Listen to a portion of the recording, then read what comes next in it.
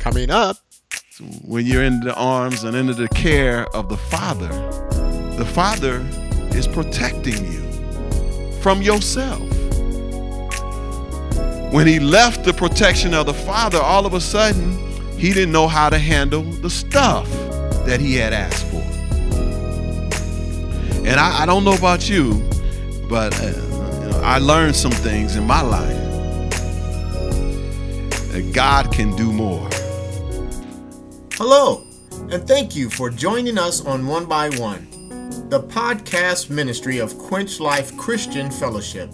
It's a new year, and while you might be working on keeping those resolutions so you can have the good life you've been longing for, Pastor Robert wants us to examine our thoughts and beliefs on what we call good. Join us for this challenging message series, Living the Good Life. Here's the fourth message in the series, A Prodigal's Journey. So today makes part 4 of our message series, Living the Good Life. In part 1, we talked about Psalm of David, when David was on the run from Saul, and we unpacked some things relative to that, and we looked at some requirements for the good life. And then in part 2, we took a look at Moses' command to the children of Israel before they entered the promised land, for which God had promised them a good life, that he gave them some warnings and stuff. And we heard from the voice of the good life.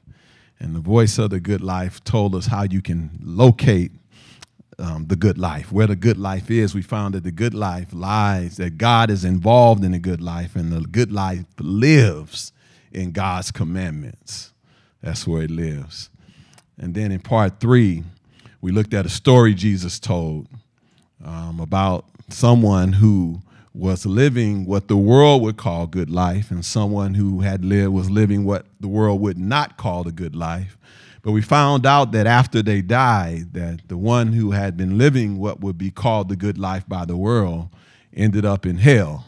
And the one who had not been living the life that the world would call the good life ended up in the presence, in the good place, and in Abraham's bosoms, the Bible says. And we unpack that a little bit. So today I want to talk about another story about a person who was in pursuit of the good life. And it didn't turn out quite like they had hoped. And so we want to get some things from this. And this story comes, and we're going to talk about part of the story, but this story comes on the heels of the Pharisees criticizing Jesus for spending time hanging out and eating with sinners. And Jesus began to tell them 3 parables. He told them 3 parables that was relative to things being lost. He talked about someone who loses a sheep. He has 100 sheep. And if he lose one, Jesus said, wouldn't he leave the 99 that are in safe place and go get the one he lost? And then he talked about a woman who had 10 silver coins, who lost one of her coins. And wouldn't she just rip the house apart to find that coin? And then he went on and talked about the lost son, which is the popular story, the prodigal son. And so we want to look at part of the prodigal son story to get some more information about the good life. So on your outline, A, write this down. Lessons from someone who selfishly sought the good life. Lessons from someone who selfishly sought the good life.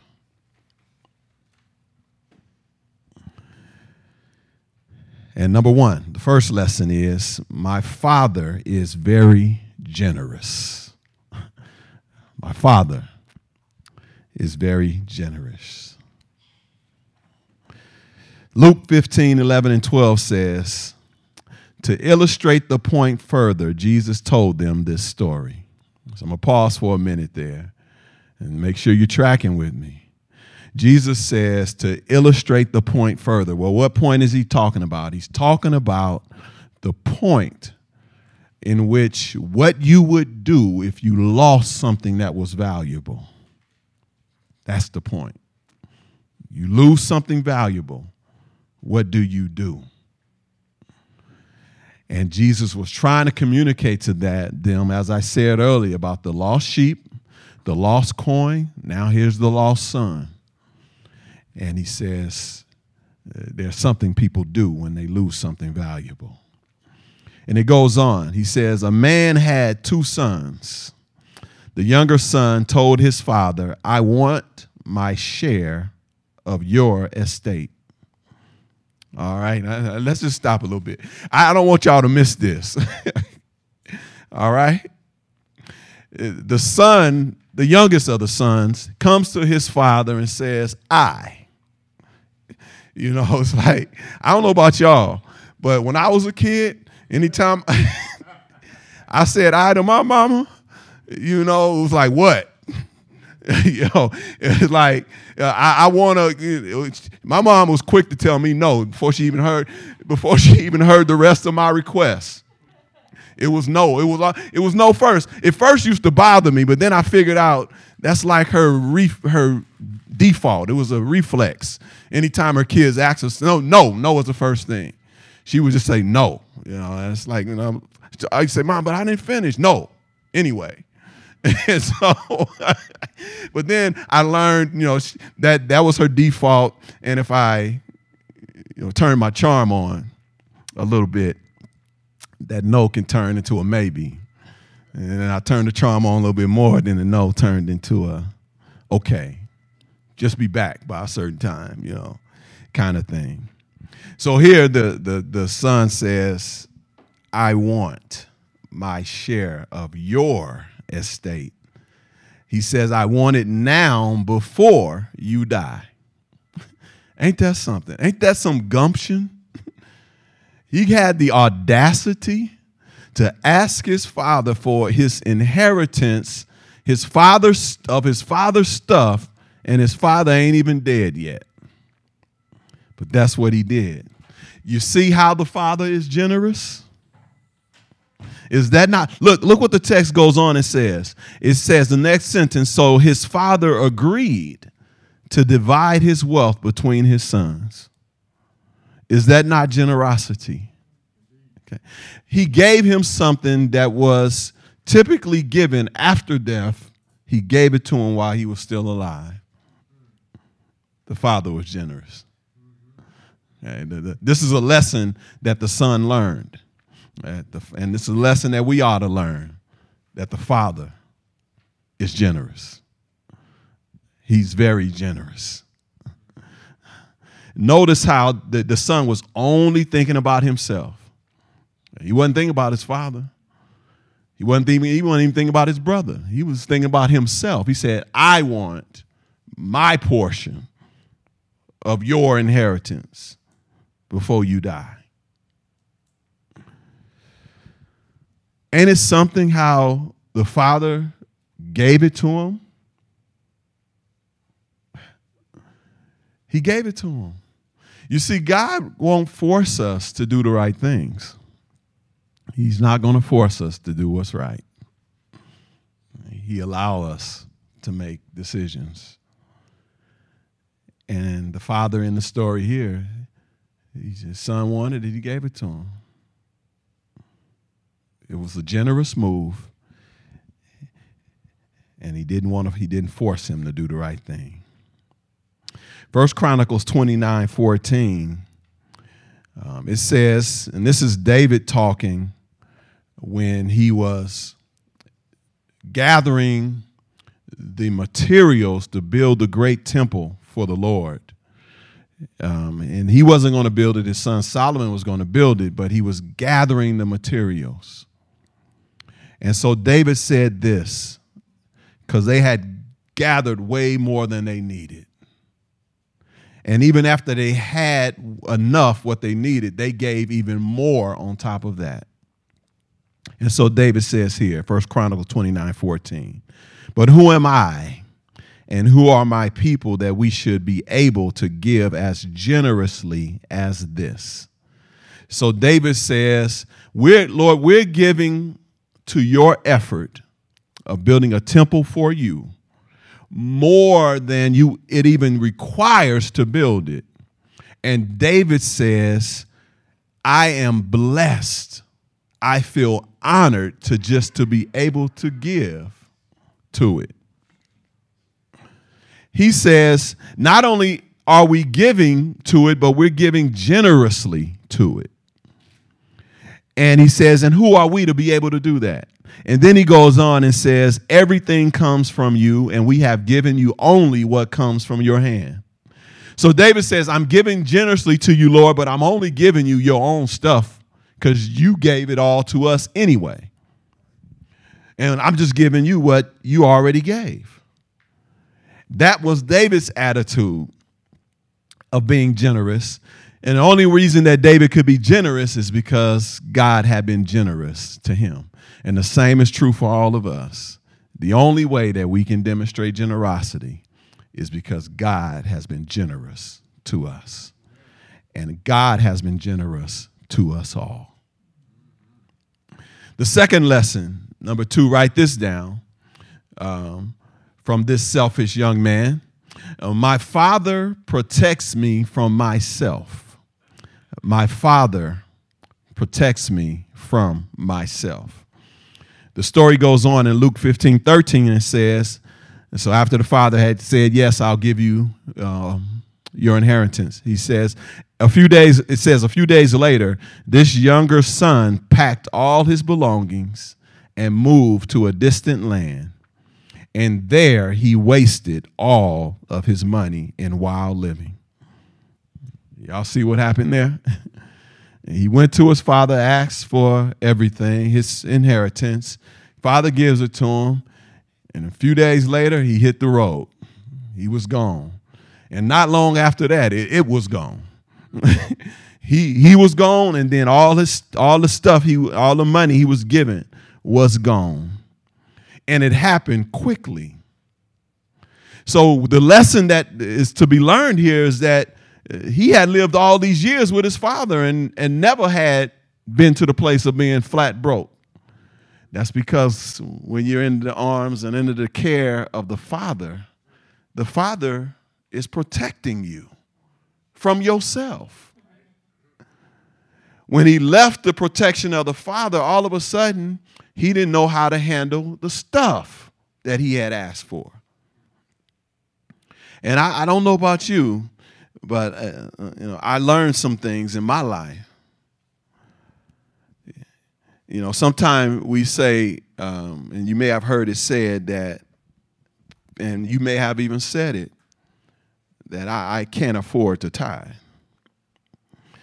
But I learned in my life that God can do more with the 90% than I can do with the whole 100.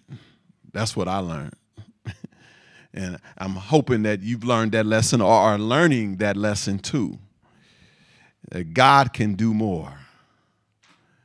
And besides, we just discussed that God is generous. And it all belongs to God anyway. So you might as well tithe. And the truth is, while we say we can't afford to tithe, the real truth is we really can't afford not to tithe. Because God is generous. The third lesson that we can learn from the story is sometimes when it rains, y'all can finish it. It pours. You got it. Sometimes when it rains, it pours. Look what happened in this young man's life. Luke 15:14. About the time his money ran out, a great famine swept over the land, and he began to starve. Y'all been there? You been there that just right when it got bad, it got worse? And it seemed like sometime they just like come together. So the text says that right when, about the time he spent all his money, all of a sudden the economy just went whoosh. It was a famine in the land. It was a famine. And so this young man is learning, since he's away from his father, that sometime when it rains, it pours. On a lighter note, sometime, right when, you in a hurry to get somewhere, it seems like that's when the traffic gets bad. It seems like that's when all the lights turn red. It seemed like that's when the slow drivers show up, right? And it's like, but the truth is, it really ain't it ain't the stoplight fault.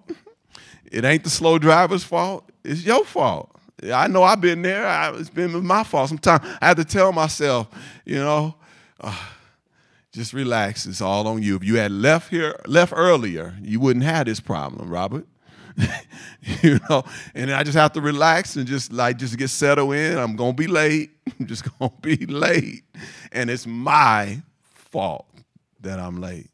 It's not the rest of the drivers on the road. That's the problem. It's me, Robert. Look in the mirror. Look. Yeah, it's you. It's you. It's you. And I don't know about y'all. And then when it don't happen, and I'm pushing for time, and when I get the green light, I roll through the intersection saying, "Thank you, Lord." That's what I do. I don't know about y'all. And then I hit another green one. I say, "Oh, thank you, Lord." And then I get to the freeway, and it's like, "Oh, look a little clear today." Thank you, Lord. That's just God's mercy. God's mercy. But we've learned, we live long enough to experience that sometimes when it rains, it pours. The fourth lesson that we learn from this story is some relationships seem helpful, but they really keep me down. Some relationships seem helpful, but they really keep me down. Luke 15:15 says, he persuaded a local farmer to hire him, and the man sent him into his fields to feed the pigs. So there's the famine, right? He spent all his money. He's starving. And he goes to a local farmer in this far land he went to. And he had to persuade the farmer to let him work and feed his pigs. Yeah, y'all catching this? He had to convince the farmer to let him feed some pigs. Y'all get this? So he built a relationship with the farmer. And in that relationship, he said, "Man, won't you let me go feed your pigs?" And it wasn't an easy sell. He had to convince him to let him feed his pigs. Now, if the farmer was interested in him, really, he may have asked him, "Where you come from? What's going on? Why are you here? You look like you ain't from this place." And if they had a proper conversation, he might have said, "Man, you need to go back home." Instead of sending him to go feed the pigs, he might, if he was concerned about the individual, then he might have said, "The best thing for you to do is not to go feed my pigs, but for you to go back home." But sometimes people are more concerned about what's beneficial for them, not what's beneficial for you. So it was beneficial for this farmer that he fed his pigs, but it wasn't the best thing for this young man. And so sometimes we have relationships, they seem like they're helpful, but they're really keeping us down, especially when we're living outside of God's will for ourselves. I don't know about you, but I want to have people around me who push me back to God's will for my life and don't let me go away from God's will for my life and don't assist me in me walking away from God's will in my life. Don't help me go away from God's will. I want some people who are going to say, Robert, you know you need to go home. Okay? You know, what you doing at the club? Not that I'm at the clubs. I'm just saying, if I was, if I was and you saw me there, I would expect you to tell me, Robert, go home. Okay, y'all understand? Don't be like, let's go. Be like, Pastor, let's go dance. Like, let me get you something to drink, Pastor. Y'all know what I'm saying? You don't want no. Send a brother back home.